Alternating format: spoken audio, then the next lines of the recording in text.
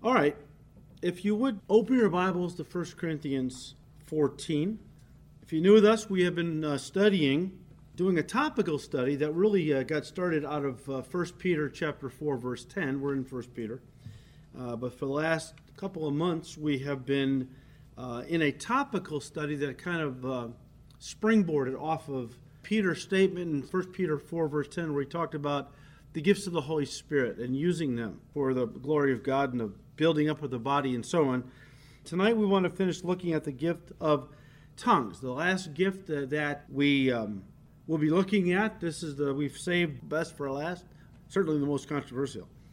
And so again, turn to 1 Corinthians 14, where Paul spends a considerable amount of time talking about this gift. And let me review just quickly, what is the gift of tongues? Well, speaking in tongues, as we have said, is the supernatural ability given by the Holy Spirit to communicate to God in a language you've never learned and do not understand. This phenomenon first took place on the day of Pentecost. We looked at Acts 2, verse 10, where the Spirit was poured out, cloven tongues of fire upon the disciples' heads, and they all spoke with other tongues as the Spirit gave them utterance. What is the purpose of the gift of tongues? Now, I'm just reviewing again, okay? Tongues is both a prayer language and a praise language, both of which are directed at God, not man. 1 Corinthians 14, verse 2, Paul says, "For he who speaks in a tongue does not speak to men, but to God.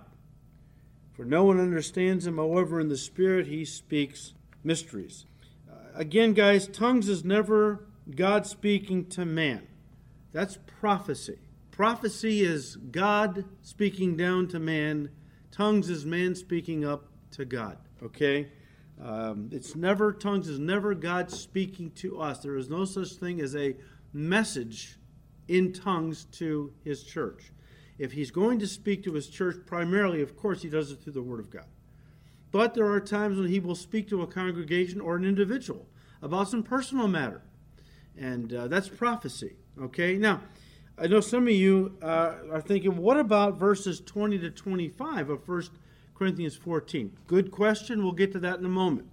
But when Paul says in verse 2 that when someone speaks in a tongue, no one understands him, he is talking in general terms. That's not to say on rare occasions someone might be present who knows the language that was just spoken. We gave you a few examples of that last time. But most often the language that's spoken when somebody speaks in tongues is going to be unknown to all in the congregation. Sometimes it's a heavenly language, so nobody speaks heaven's language, not yet at least. Okay, but sometimes it's an ancient dialect that's no longer used. It's extinct in the world. Of course, God knows what it is, and God can give grace to people to speak that if he's given them the gift of tongues. But in verse 4, we read, Paul said, "He who speaks in a tongue edifies himself or herself." Tongues is the only gift which is used to build us up personally because its primary use is for personal devotion. Remember, we speak to God in tongues, and we've already talked about how that it's for prayer and praise, okay? That's edifying. When you spend time in the presence of God praising him or praying, you're built up, okay? Some people say, who are against tongues, it's wrong for me to build myself up. Why is it wrong? The exercise? Well, sure. Well, Paul said bodily exercise, which builds us up physically, is good for some things. Godliness is good for everything. And that means getting close to God. And the closer I get to God, the more I'm built up. What's wrong with that? I should want to do that, okay? That's what my devotions are all about. Getting close to God, being built up in the Spirit. Verse 4 again, "He who speaks in a tongue edifies himself, but he who prophesies edifies the church." And again, that's because the proclamation of God's word, and when Paul talks about prophesies, he's probably got the gift of prophecy in view, but understand, prophecy in its most basic form means that God is speaking through us to others. All right? And again, as I'm teaching God's word, in the very most basic sense of the term, I'm acting as a prophet, a spokesman for God. And when somebody is given a prophecy from the Holy Spirit to share, That is relating God's word to people. So the proclamation of God's word edifies the whole church as it's proclaimed. Verse 5, Paul said, I wish you all spoke with tongues, but even more that you prophesied. For he who prophesies is greater than he who speaks with tongues, unless indeed he interprets, that the church may receive edification. You see, the Corinthian Christians had elevated the gift of tongues to such a degree. They had elevated it above every other gift, like a lot of charismatic Christians today have done. The Corinthians elevated this gift to the point where they felt that it was the gift to have, the gift. That you weren't really a spiritual person unless you spoke in tongues. You hadn't arrived, put it that way, unless you spoke in tongues. They put so much emphasis on it, it became the criteria for whether or not a person was really even filled with the Spirit, as a lot of charismatic Christians have done today with the gift of tongues. We've talked about that. And let me just say this, because they put so much emphasis on tongues to show off, I speak in tongues. So, I'm more spiritual than those that don't speak in tongues. So when they got together as a body, in their church services at Corinth, they were big on people speaking out in tongues a lot. It got chaotic. They were talking over each other, but look at me, I'm speaking in tongues. Can't you see how spiritual I am? It led to chaos and confusion, and nobody was being built up. I mean, the person speaking in tongues was, being built up in their pride, I think, but it wasn't helping the overall congregation to be built up. This is what Paul is dealing with, basically. As he's been pointing out, even though tongues is a great gift for personal devotions because it builds me up as I practice it, when it comes to the corporate assembly of God's people, what's important is that every Christian is built up. And tongues doesn't do that unless there's someone there to interpret what has just been said in tongues. When you're talking about the whole congregation being built up primarily, that takes place when prophecy is being given, or in other words, when someone is speaking words on behalf of God. Of course, primarily the Word of God, but see, remember, a lot of these churches, they only had parts of the New Testament done, a few epistles here and there. So a lot of what was being said prophetically was God speaking through apostles or prophets, giving them doctrine, which later became our New Testament. But this is what was building them up, the Word of God, which was new to them. They had the Old Testament Word, but this was not New Testament revelation being given. And that was what was building them up as Christians, right? That's primarily what builds us up, the teaching of the Word. Now, as I said, if someone in the congregation stood up and gave an utterance in tongues, okay, that was fine as long as either they could interpret what they just said, God giving them the gift of interpretation, or if somebody else was present who had the gift of interpretation and could tell the whole church what was just said, that way the whole church, the church as a whole, would receive edification, as Paul said. But verse 5 is kind of interesting. Paul said, I wish you all spoke with tongues. I wish you all spoke with tongues. Now, at the end of chapter 12, Paul asked a series of rhetorical questions. We know they're rhetorical because in the Greek, we know that from the way he constructed these questions, he was looking for a no response, okay? And he asked, are all apostles? Are all prophets? Do all speak with tongues? And of course, the answer was no to all those questions. So then why now would he say, I wish you all spoke in tongues? I want all you to speak in tongues. Well, in chapter 12, Paul is talking about the exercise of tongues in the corporate church service. Of course, then followed by interpretation. And he's basically saying in chapter 14 that even though tongues can be used by God in a corporate setting, okay, to build the church up, but again, only if somebody interprets, okay? Even though that is possible, and God does it once in a while, where somebody will give an utterance in tongues, and somebody else will give the interpretation. Again, it's always a prayer or praise to God, okay? That's still not the norm for the corporate church service. You see, the norm in a corporate church service is prophecy for public gatherings and tongues for private devotions. And so in chapter 14, Paul says, look, I don't want you to think I'm putting down tongues. I speak in tongues more than you all. And I wish you all spoke in tongues a lot. So I want you to get that out in the open right now. What I'm about to say, Paul is saying, is look, it's not to be interpreted that I'm putting down tongues. It's a phenomenal gift, but understand it's to be used mostly in your private devotions. You're using it in the public assembly. And even though God can use it through interpretation to bless, that's not the norm. The norm when we come together as a corporate body is for the whole church to be edified. And that happens through the teaching of the word, prophecy and the word of knowledge and just plain biblical teaching and so on. These are all important that we understand that Paul is saying, look, as great as tongues is, it's not really suited for the public assembly. He'll use it, but it's not really suited for that. More of a private devotional gift. Verse 6, but now, brethren, if I come to you speaking with tongues, what shall I profit you unless I speak to you either by revelation, by knowledge, by prophesying, or by teaching? And of course, the idea is that tongues was not intended for any of that. And here Paul begins to make his case, and we're overlapping a little bit from other studies we've done, okay? I'm just trying to go through the rest of the chapter and to, pick up things we didn't touch on yet and some of the stuff we've already talked about, but I want to just review. But right here, Paul begins to make his case for the superiority of any speaking gift other than tongues that communicates to God's people his word. Again, prophecy, word of knowledge, teaching, these are all gifts we've talked about. These are all gifts that God uses primarily when the church comes together, because that's when the word of God is to be taught. That's how the church is built up and strengthened and equipped for all the things God has called each of us to do in the body.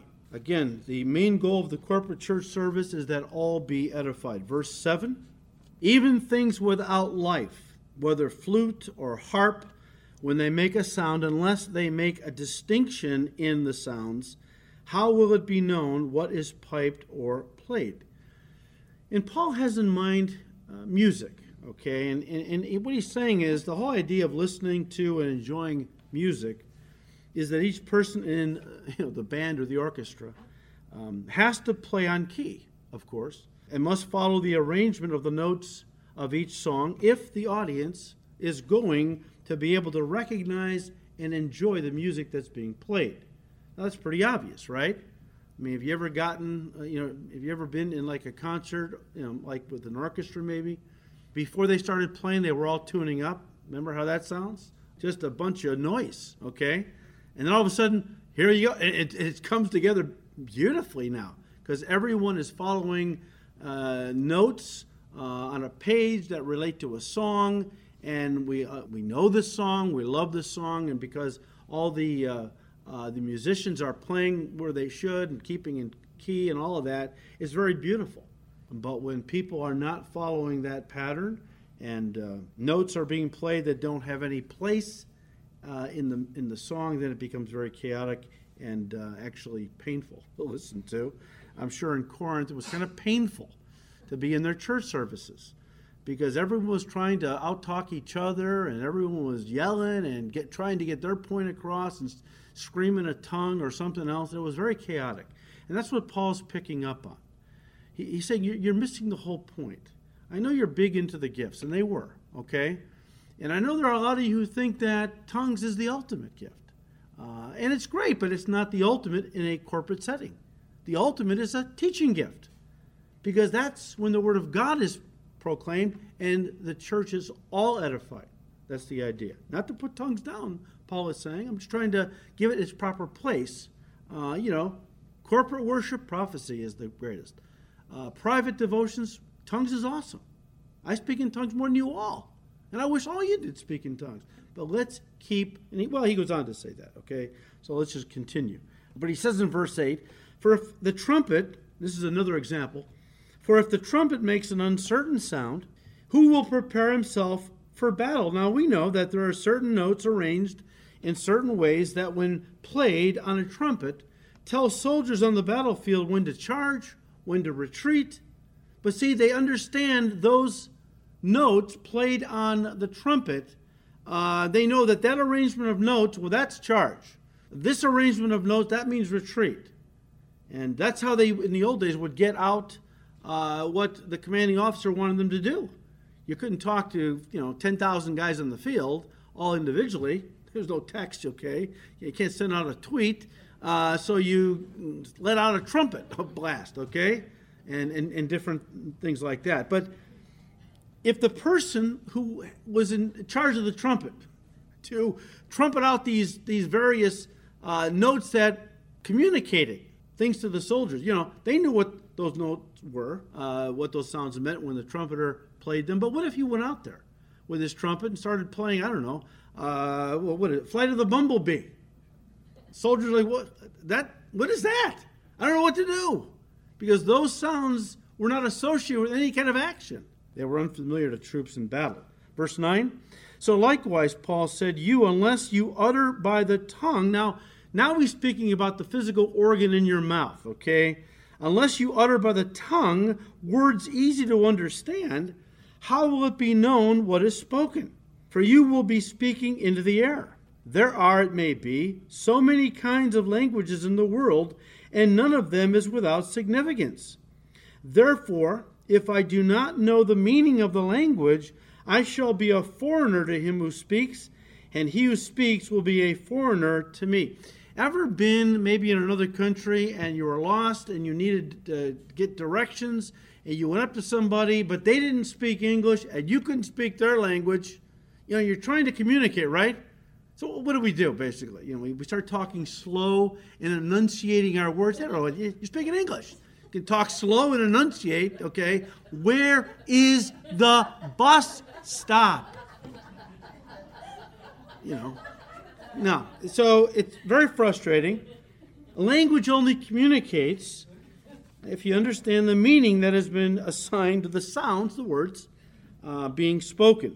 Now look, as an American, of course, we have grown up with our language, English, and I know that the sound dog, I've been taught when I hear the sound dog, that's a certain animal, okay? Every culture, every language has their own word for dog. I don't know what they are. Somebody could be saying dog in their language. Even though I know what a dog is, I have no idea what they're saying. That's the strange thing about language. Think about this. When God made us, he created language, all right? I mean, I don't think people had to get together and said, okay, now we'll call this a stick. And, no. God gave the human race the ability to speak. And it wasn't until, later on that language was confused and people started speaking different languages. I'm sure that was a gift under the Holy Spirit's direction.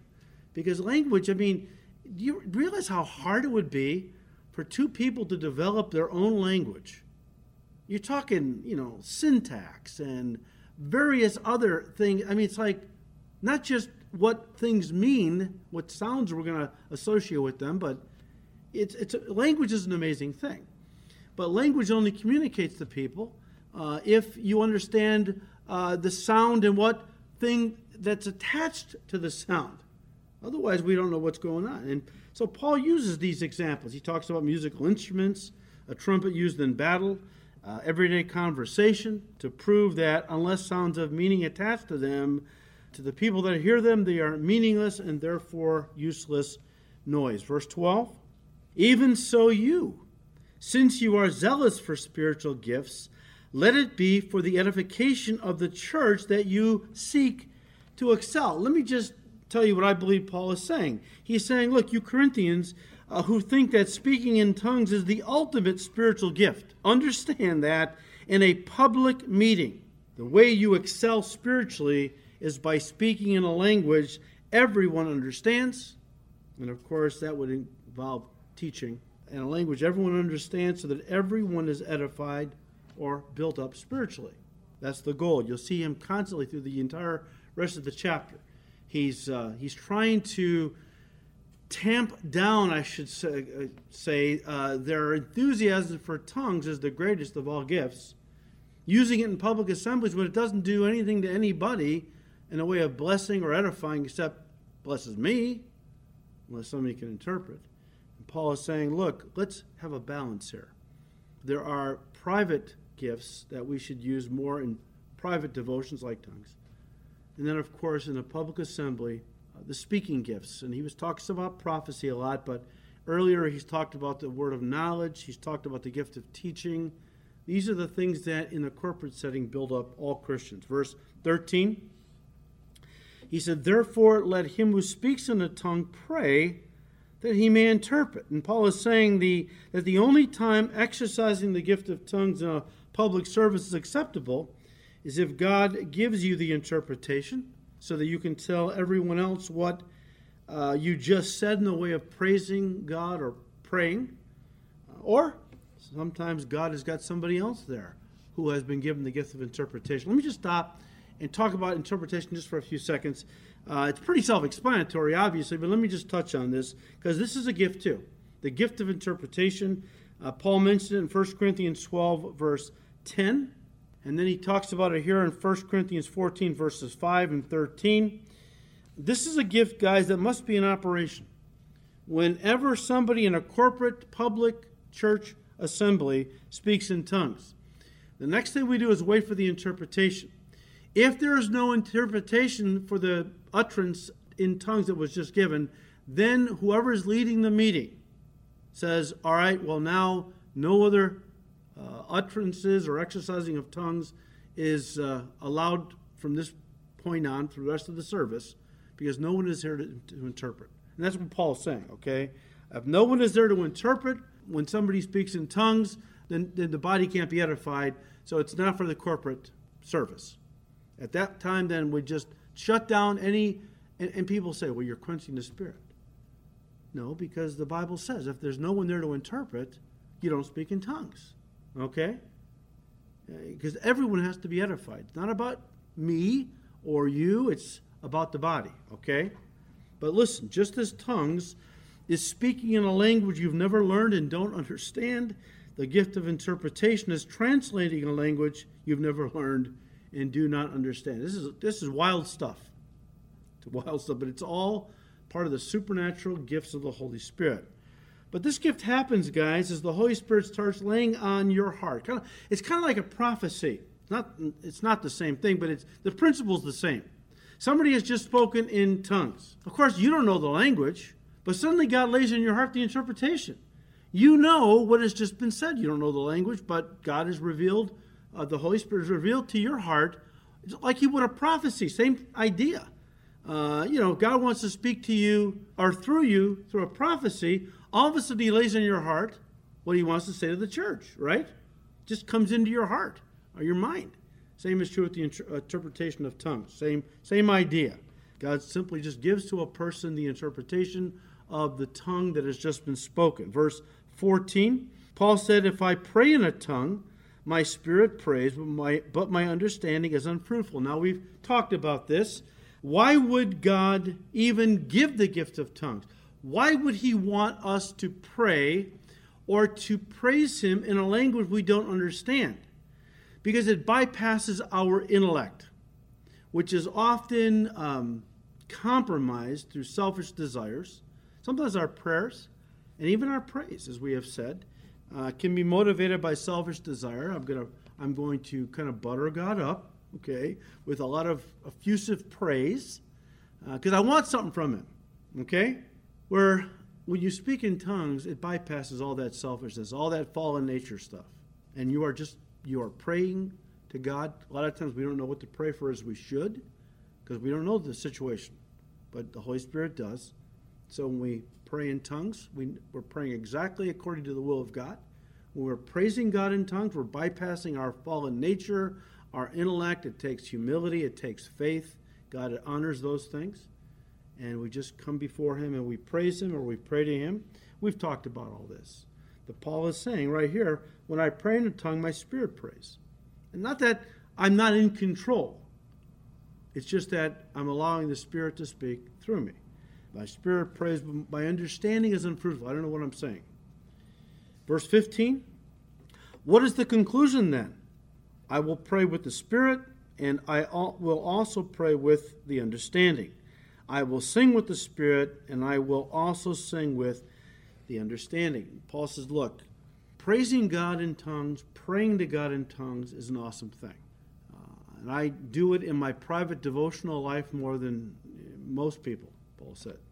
But when I'm in a corporate assembly, I will pray and I will praise God in a language that, of course, I know and everyone else knows. Probably Greek or Aramaic back then, okay? I'm going to do both. And that's the balance, okay? We do both. If you have the gift of tongues, when you're with the Lord alone, you can speak in tongues, praising Him, praying about something. You don't know what to pray for. I'll just pray in tongues a little bit because God knows. But when I come to church, then I'm going to praise God with my understanding and pray and so on with my understanding. So, verse 16, otherwise, if you bless with the Spirit, in other words, you speak in tongues, again, blessing God. It's all about praising God, blessing, thanking God. Otherwise, if you bless with the Spirit, how will he who occupies the place of the uninformed? In other words, he doesn't know what you're saying because he doesn't know the language.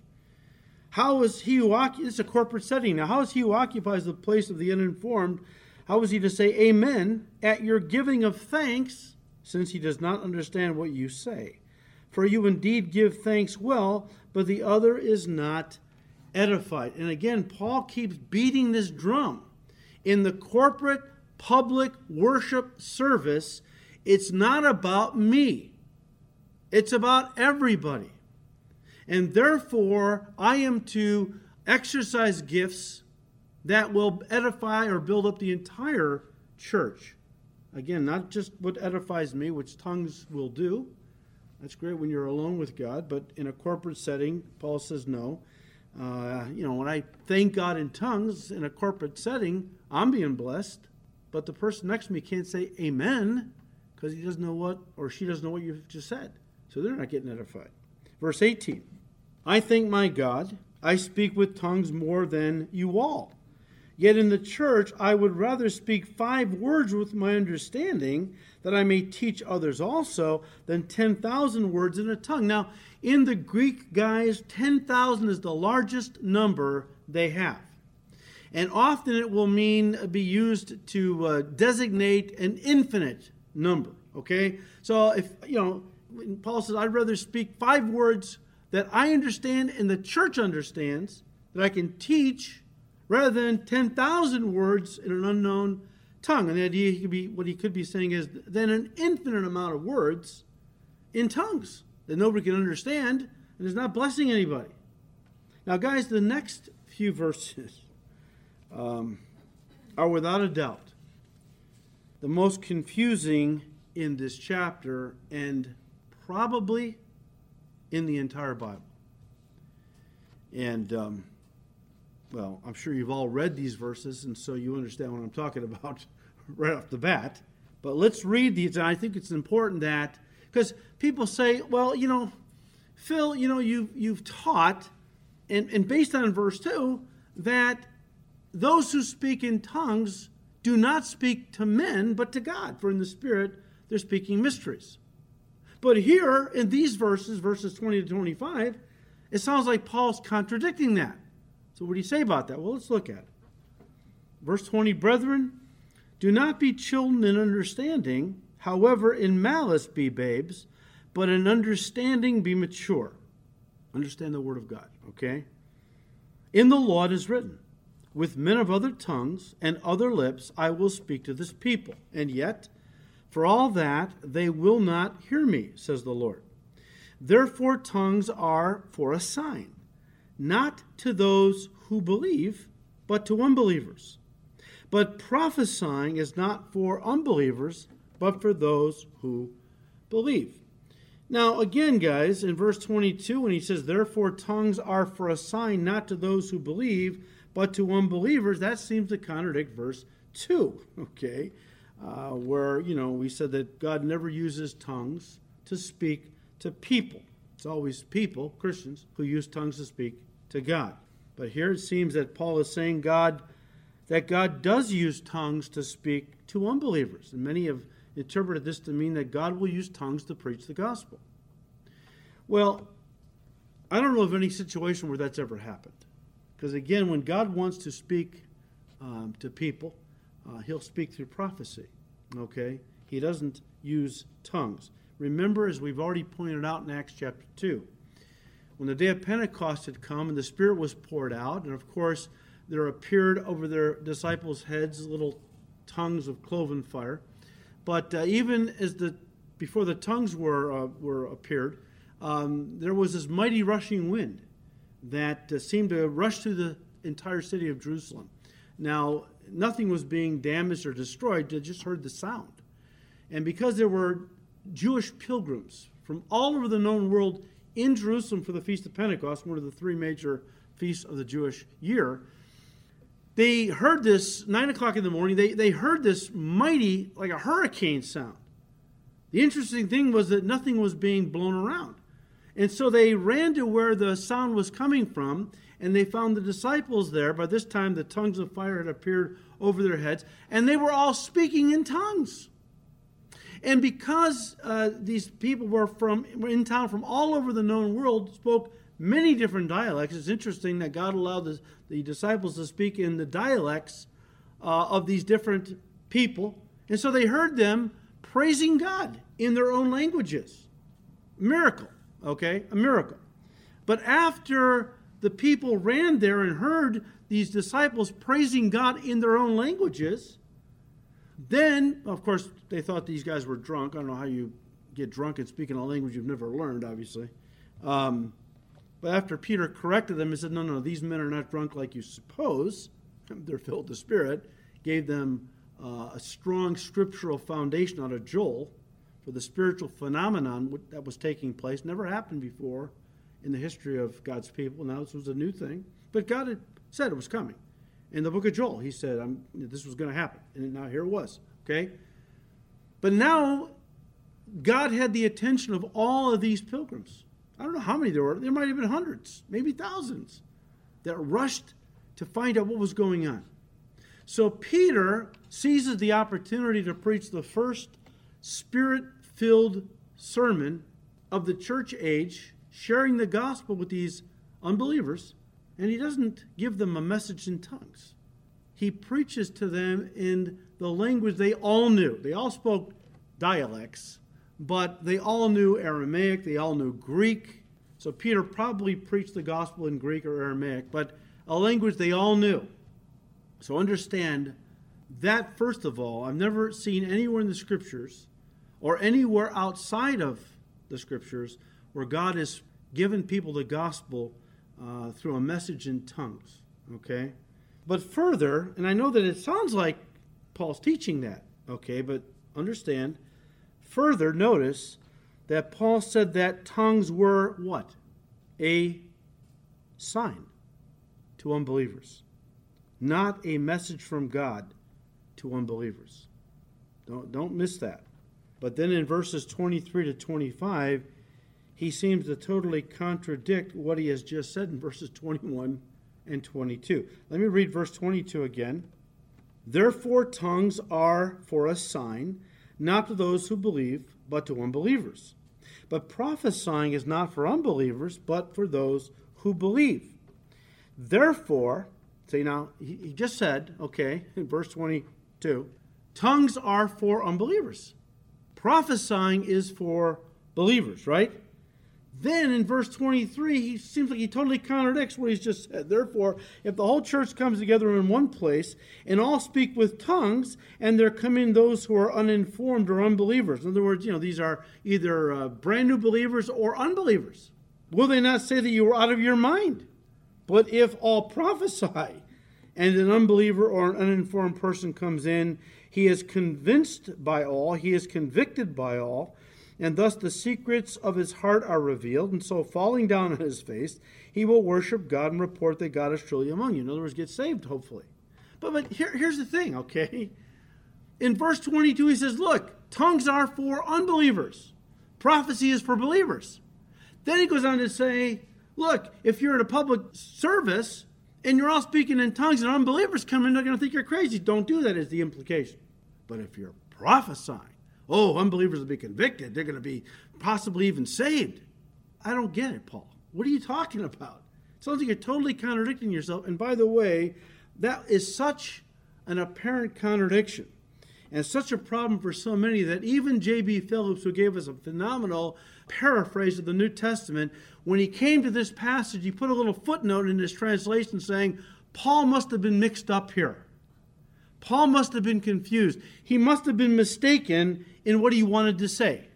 Because Phillips was absolutely, he's a scholar who read what Paul wrote, is trying to paraphrase it, and is totally confused. And comes to the conclusion Paul just made a mistake. Now, okay, first of all, Paul was writing under the inspiration of the Holy Spirit. Okay? The Holy Spirit's never confused. The Holy Spirit knows exactly what's going on. Let me just say this to you. If you're reading your Bible and you come across a verse or a passage that seems to contradict something else God has said, know this, you're wrong, not the Scripture. You just don't understand what's being said. God never contradicts himself. I'm a little shocked that Philip said he would go that route. But it just shows how frustrated he was because he couldn't figure out what Paul was trying to say here. And I'm not telling you that I'm going to give you what is the exact meaning of what Paul had in mind. I'll try to unpack this and help you to, I've wrestled with this myself many times, and I'll give you what I feel God has shared with me. As Jesus said, the Holy Spirit will lead us into all truth. John said, you don't need any man teach you anything, but the Spirit of God will teach you all things. So sometimes we just have to fall on our face before the Lord and say, Lord, you wrote this thing. It's your word. Will you explain it to me? Because nobody else can understand it. Could you at least give me some insight? And again, if you've read this passage, no doubt you have many times, probably you shook your head, wondering, I have no idea what Paul is saying here. Seems like it totally contradicts itself. You're not alone. Okay, you're not alone. Now look, when Paul said in verse 21, in the law it is written, with men of other tongues and other lips I will speak to this people. And yet for all that they will not hear me, says the Lord. Therefore tongues are a sign not to those who believe, but to unbelievers. When Paul said that, you have to understand he was quoting, verse 21, he was quoting from Isaiah 28, verses 11 and 12. Now you can read that in your own. Let me just paraphrase what's going on, okay? And you have to get this. Because if you don't, you'll never understand what Paul's talking about, all right? In Isaiah 28, verses 11 and 12, here's what God is saying to Israel now, who for many years was living in apostasy, idolatry, had turned their backs on God, and so on. And for many years, God sent them prophet after prophet after prophet who spoke to them clearly and plainly in their own language, pleading with them to repent of their idolatry, their immorality, and to turn back to God. For years, God sent them. And what did they do with the prophets? They stoned them. They killed them. They don't want to hear it. And so in Isaiah 28, here's what God said. Basically, here's what he's saying. I am done speaking to you plainly. I have reached out my arms to you folks that you would repent and come back to me, that I could spare you from coming judgment. But you have rejected my plain, simple, straightforward word. So now the next language you hear, the next tongue that you hear, will be a language you don't understand. What is God saying? I'm going to bring the Assyrians, and they're going to take you into captivity. You didn't want my clear word. You didn't want to hear my word that was pleading with you to repent, that I might spare you from judgment. You hardened your hearts for so long. Now, if you won't listen to my plain word, therefore I'm going to send a nation that you can't understand. And when you hear, you go outside and you hear a bunch of people speaking. I'm talking about a large number of people speaking a different language, probably an invading army. This is what the idea was, God was saying. In other words, I'm done talking, judgment is coming. And so in that context, as we said, the tongue or language of the Assyrians would be a sign, a sign, not a message that unbelieving Israel would understand verbally, but a sign that God's judgment had come upon this apostate, idolatrous nation. But listen now, Paul's saying, that's how God used tongues in the Old Testament. But we're not in the Old Testament anymore. Paul is basically saying. When it comes to a public assembly in the local New Testament church, the purpose is not to judge unbelievers, but to reach them with the gospel in a language they understand is the implication. Okay? And Paul is saying basically that those unbelievers who come to church, well, they're demonstrating that they are open to God's word. They want to hear what he has to say. In other words, if somebody comes into church, let's be an unbeliever, why are they here? Well, because they're open to hearing what God has to say. All right? Not like Israel, who kept killing God's prophets because they didn't want to hear it, and then finally judgment came. Paul is saying, look, this is a different situation. All right? I mean, God may use tongues in the Old Testament as a sign of judgment, but, when unbelievers come into our churches, I mean, they're open. They want to hear what God has to say. Therefore, let's speak to them in a language they understand. So listen, they can hear, understand, repent, and be saved. And so when Paul said in verse 22, therefore tongues are for a sign, not to those who believe, but to unbelievers, but prophesying is not for unbelievers, but for those who believe. Listen, he is saying that the clear presentation of God's word is for those who believe, which also, listen now, this is important, which also would include those who have a desire to believe and have come to church to hear what God has said. Look, when the Assyrians came, God never intended Israel to understand what they were saying. Because again, it wasn't for communication, just a sign that judgment had come. But if a person is open to hearing God's word, God will get them the truth. Nobody ever goes to hell who wants to know the truth. Oh, but how's that going to work? How's God going to do that? God has ways of getting people the truth. I don't care if they're in the most remote area of the world in some jungle. God will send an angel. He's done it. You say, are you sure? Not only am I sure, he's going to do it again. Revelation 14 tells us at one point, God is going to send an angel throughout the heavens. In other words, this angel is going to have the ability to speak, and he's going to share the gospel, and everyone is going to understand the language. And God is going to speak to all those folks who didn't have a missionary, so they can't say, I never heard the gospel. Why? How is God judging me? God says, I'm going to make sure that every person on the face of the planet hears the gospel before my judgment falls on those who reject it.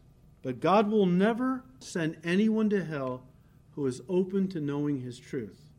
But here, there's a flip side. If somebody is hard-hearted, God will speak to them. God will keep sharing with them because God's a very gracious God. He desires for all to repent and to come to the knowledge of the truth, right? But here's the thing. If God keeps speaking plainly to a person and they keep hardening their heart, at one point, God withdraws the light.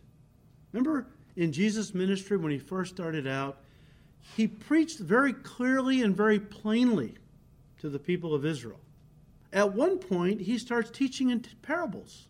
And his disciples took him on the side after he was done with that evening service. And they said, why do you speak to the people in parables? He said, because hearing they don't listen, seeing they don't understand. Their hearts are hardened. I'm quoting out of Matthew 13. And in them the prophecy of Isaiah is fulfilled, which says, hearing you will not hear, and shall not understand, and seeing you will not see nor perceive. For the hearts of this people have grown dull. Their ears are hard of hearing, and their eyes they have closed, lest they should see with their eyes and hear with their ears, lest they should understand with their hearts and turn, so that I should heal them. In other words, Jesus is saying, look, I have spoken clearly and plainly to these people, but they've hardened their hearts. Now I'm going to speak in not tongues, but in parables. And only those who really have an open heart are going to understand. The rest I'm shutting out. Because if you don't love the truth, if you don't want God's truth, He's going to remove the truth. This is what Paul talked about in 2 Thessalonians chapter 2, verses 9 and 11. Remember what we've talked about this before? Paul talks about the coming of the Antichrist is according to the working of Satan, with all power, signs, and lying wonders, and with all unrighteous deception among those who perish. Why? Because they did not receive the love of the truth, the gospel, that they should be saved. And for this reason, God will send them strong delusion that they should believe the lie. So Paul is saying that, look, there comes a time when God withdraws the ability to understand his truth, because people don't want it. And when he does that, now people are opened up to all kinds of spiritual deception. which will reach its climax when the Antichrist comes. He'll be the ultimate deceiver, not because he forces himself on people, but because people rejected God's truth. And so now they've opened themselves up to these deceptions. Now, guys, listen. I'm sure I've confused a lot of you. I'm sorry. But even if Paul's illustration in verses 21 and 22 is a little cloudy, going back to the Old Testament, well, what exactly are you talking? Even if his illustration in verses 21 and 2 is a little cloudy, listen to me now. His application in verses 23 to 25 is clear. So you can forget verse 22, if I could put it that way. If you're still having a hard time understanding how it all fits together, set it on the side. Because I can't quite understand Paul's illustration. Fine. Okay, you don't have to understand the illustration to understand the point he then goes on to make. Okay, the therefore in verse 23 indicates that Paul is about to draw a conclusion from the illustration he has just given. Here's what we need to understand, and this is pretty clear. Verse 23, therefore if the whole congregation comes together in one place and all speak with tongues, and there come in those who are uninformed or unbelievers, in other words, brand new Christians who don't understand these things, or flat out unbelievers who are checking out the church, will they not say that you are out of your mind? Brand new Christian walks in, or an unbeliever, and everyone's speaking in tongues. Paul says, look, they're not understanding you. They're thinking you're all nuts. You're going to run for the hills, okay? But, verse 24, if all prophesy, in other words, if all speak God's word, and an unbeliever or an uninformed person comes in, he is convinced by all, he is convicted by all, and thus the secrets of his heart are revealed. Because, again, God is speaking through prophecy, and part of prophecy is to reveal things, okay? And Paul is saying, when God, the Holy Spirit's moving in these word of knowledge, gift of prophecy, so on, these are revealing things. And often God is revealing the secrets of people's heart, bringing conviction. And often it will lead to their salvation. But he goes on to say here, verse 25, and thus the secrets of his heart are revealed, and so falling down on his face he will worship God and report that God is truly among you.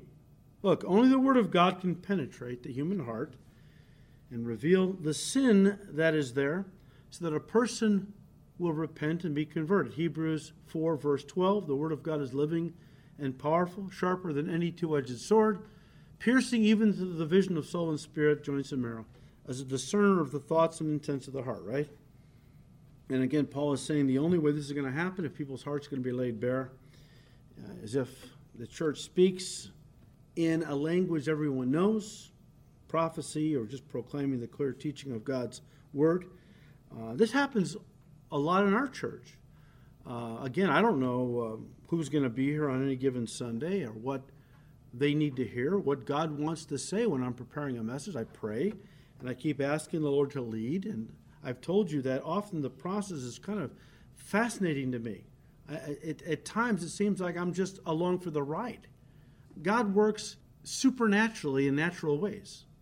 And so a lot of times I'm starting a message and I'm praying and I'm studying and I'm writing down thoughts and I'm getting an outline hammered out and I start to then just get into the message and start to build it. Many times the Lord takes it in a totally different direction. I wasn't even expecting to go there. All of a sudden we're going over here. Different main point, a different illustration, different applications. There have been times, many times, when I am done with a message, and this takes hours. I spend Fridays, a good part of Fridays, all day Saturday. There's been many times when I finally finish, I look at this message and I go, God, this is totally not me at all. I mean, this is totally you. I wasn't even planning. I didn't even know some of this stuff when I started this. I mean, the way you brought things together and the illustrations and just the applications, I'm feeling like I just was along for the ride. And then as I give it, then people come up and go, did so-and-so tell you I was going to be here today? Well, no, Well, they invited me last night. And last night we were talking in their living room about this very thing you brought out today. Now, come on, you tell me they didn't call you and tell you I was going to be here and tailor a message for me. No. I mean, that's never happened. I would never do that. It's just the Holy Spirit, That's when the Lord is working. The Lord is working. And we just want to be open to Him leading us, right? Verse 26, how is it then, brethren? Whenever you come together, each of you has a psalm, has a teaching, has a tongue, has a revelation, has an interpretation. Let all things be done for edification. And again, Paul is kind of rebuking them for letting their public meetings, which should have been used to glorify God and build up the whole church, well, they've allowed it to become a circus where everyone wanted to get into the act, showcasing their own little gifts, how spiritual they were, their pride and carnality, trying to grab attention and recognition for themselves to show everybody else how spiritual they were. This is what Paul's coming down on. Corinth was a very carnal church. The Corinthians had a lot of, they had all the gifts of the Holy Spirit in operation. We've talked about that. But that doesn't mean you're a spiritual group. Gifts are given by the Holy Spirit and can be used immediately. You could be 5 minutes old in the Lord and have prophecy or tongues. That has nothing to do with your maturity. That's just a gift of the Holy Spirit. But the Corinthians were associating that with spiritual maturity. And Paul's saying, look, when you come together, it's chaotic. Everyone wants to do their own thing. And the body's not being edified as such. Now look, some have used this verse to justify their belief, and I've heard this. This is a Plymouth Brethren doctrine or concept. There's probably others. The Plymouth Brethren believe that there should be no pastor or leaders in the church. We're all filled with the Spirit, so we all come together, and they follow the 1 Corinthians 14 model.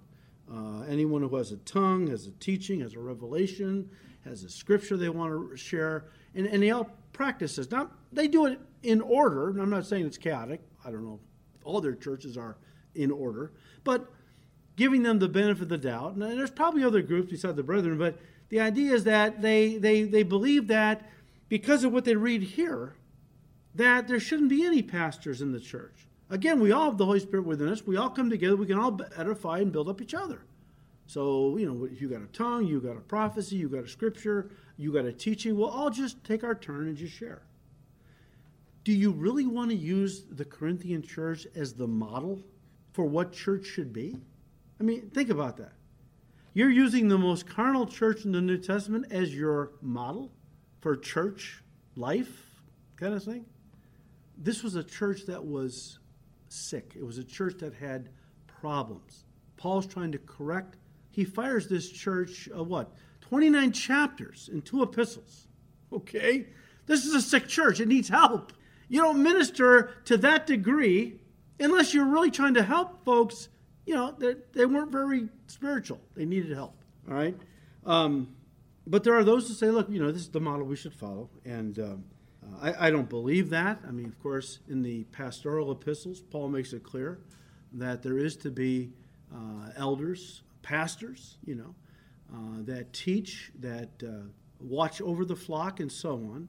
So why wasn't it here in Corinth? Because, again, they were, for a long time a very new and carnal church, and there weren't pastors who had been raised up yet. So at this point, they were all kind of trying to do their best to minister, but eventually, as time went on, pastors were raised up. People got to a point where they were mature enough to become elders and pastors. But right now, this was not the model for the New Testament church. Okay, verse 27. Paul said, "If anyone speaks in a tongue, let there be 2 or at most 3, each in turn." Again, trying to correct all the chaos. "And let one interpret. But if there is no interpreter, let him keep silent in the church, and let him speak to himself and to God." And again, guys, very important, if tongues is exercised in a church service, there must be present someone who can interpret. And if there is not, then nobody is to speak in tongues from that point on for the rest of the service. Look, you don't need to pray to interpret tongues, and people are confused about this. I've had this question over the years a few times. You don't need to pray to interpret tongues when you use it in your private devotions, only in a public church service. And even then, you don't need to have somebody interpret tongues if you're praying quietly or you're speaking in tongues quietly, which means you're praising God or you're praying. You're speaking quietly just to yourself. You don't need somebody to interpret. It's only when somebody stands up and speaks in tongues to the whole congregation then Somebody needs to be there who knows the interpretation, or otherwise, no more tongues. Because again, the issue is corporate edification. Verse 29, let 2 or 3 prophets speak, let the others judge. We've talked about that.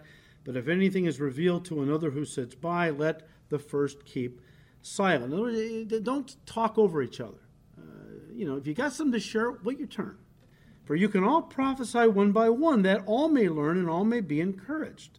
And the spirits of the prophets are subject to the prophets. Again, sometimes people, as we've already talked about in this series, will justify weird behavior by saying, the Spirit took over. I had no control. Paul's saying, you got control.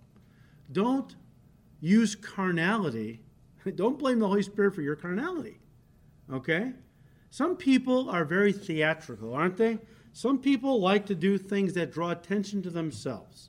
That's the whole idea behind this goofy, holy laughter that went through the church and all that goofiness, right? People barking like dogs and running around the sanctuary, flapping their wings like eagles, and look at me, I'm so spiritual. And all that's designed to cater to people's flesh.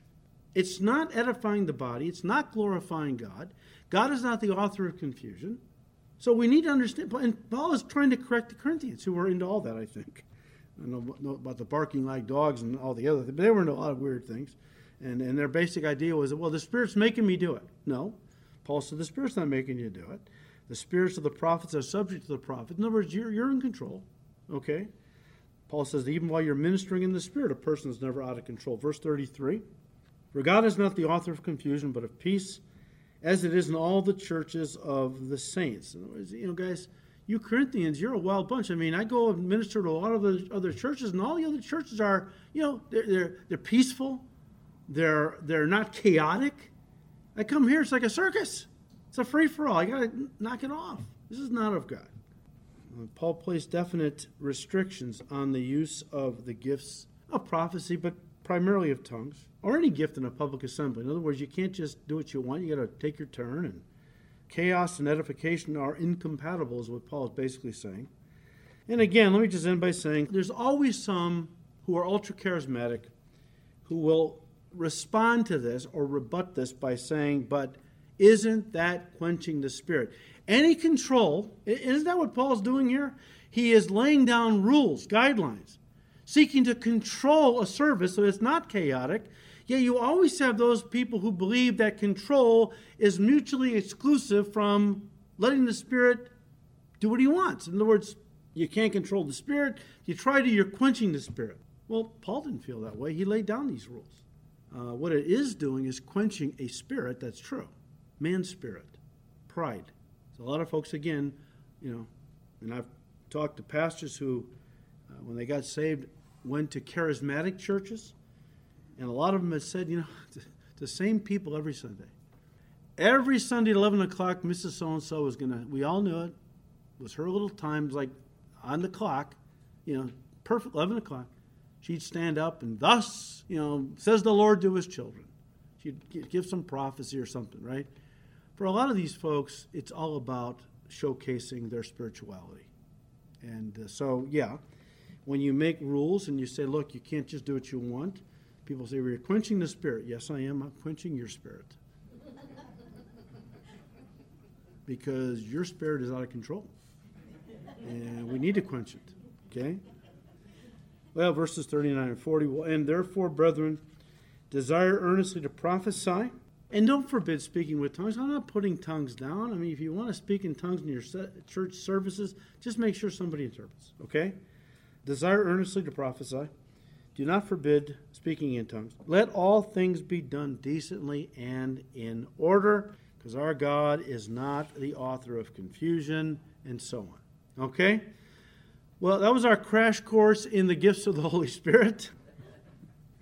And hopefully you've learned something. And, hopefully you'll come before the Lord and say, Lord, learning about all these gifts, I really would like to be more in tune, maybe to experience some of these gifts in my own life and ministry. I know that I'd like to see that for our church. So pray that God would give us all the gifts of the Spirit, but the grace to use them biblically. But remember, the greatest thing in the church is not any one of the gifts. It's the fruit of God's love, agape. Remember chapter 13? Right in between the two greatest chapters in spiritual gifts, 1 Corinthians 12 and 14, God plops down chapter 13, which talks about the preeminence of love, God's love, over everything else. That's what we should be seeking for. May God give us grace. Father, we thank you, Lord, for your word and how it teaches us to walk in your truth. And Lord, we pray that you would work in this church, that you would give to us all the gifts of your Holy Spirit, but also the grace to use them biblically and in order, and the grace to not let them become the focus, because your word is the focus. The Lord Jesus Christ, he's the focus, and not any gift that we think makes us look spiritual. So Lord, we just pray that you'll continue to bless our church, and most of all that you'll fill us with your agape love, but that, Lord, you'll continue to bless these studies in your word. We ask all this in Jesus' precious name. Amen.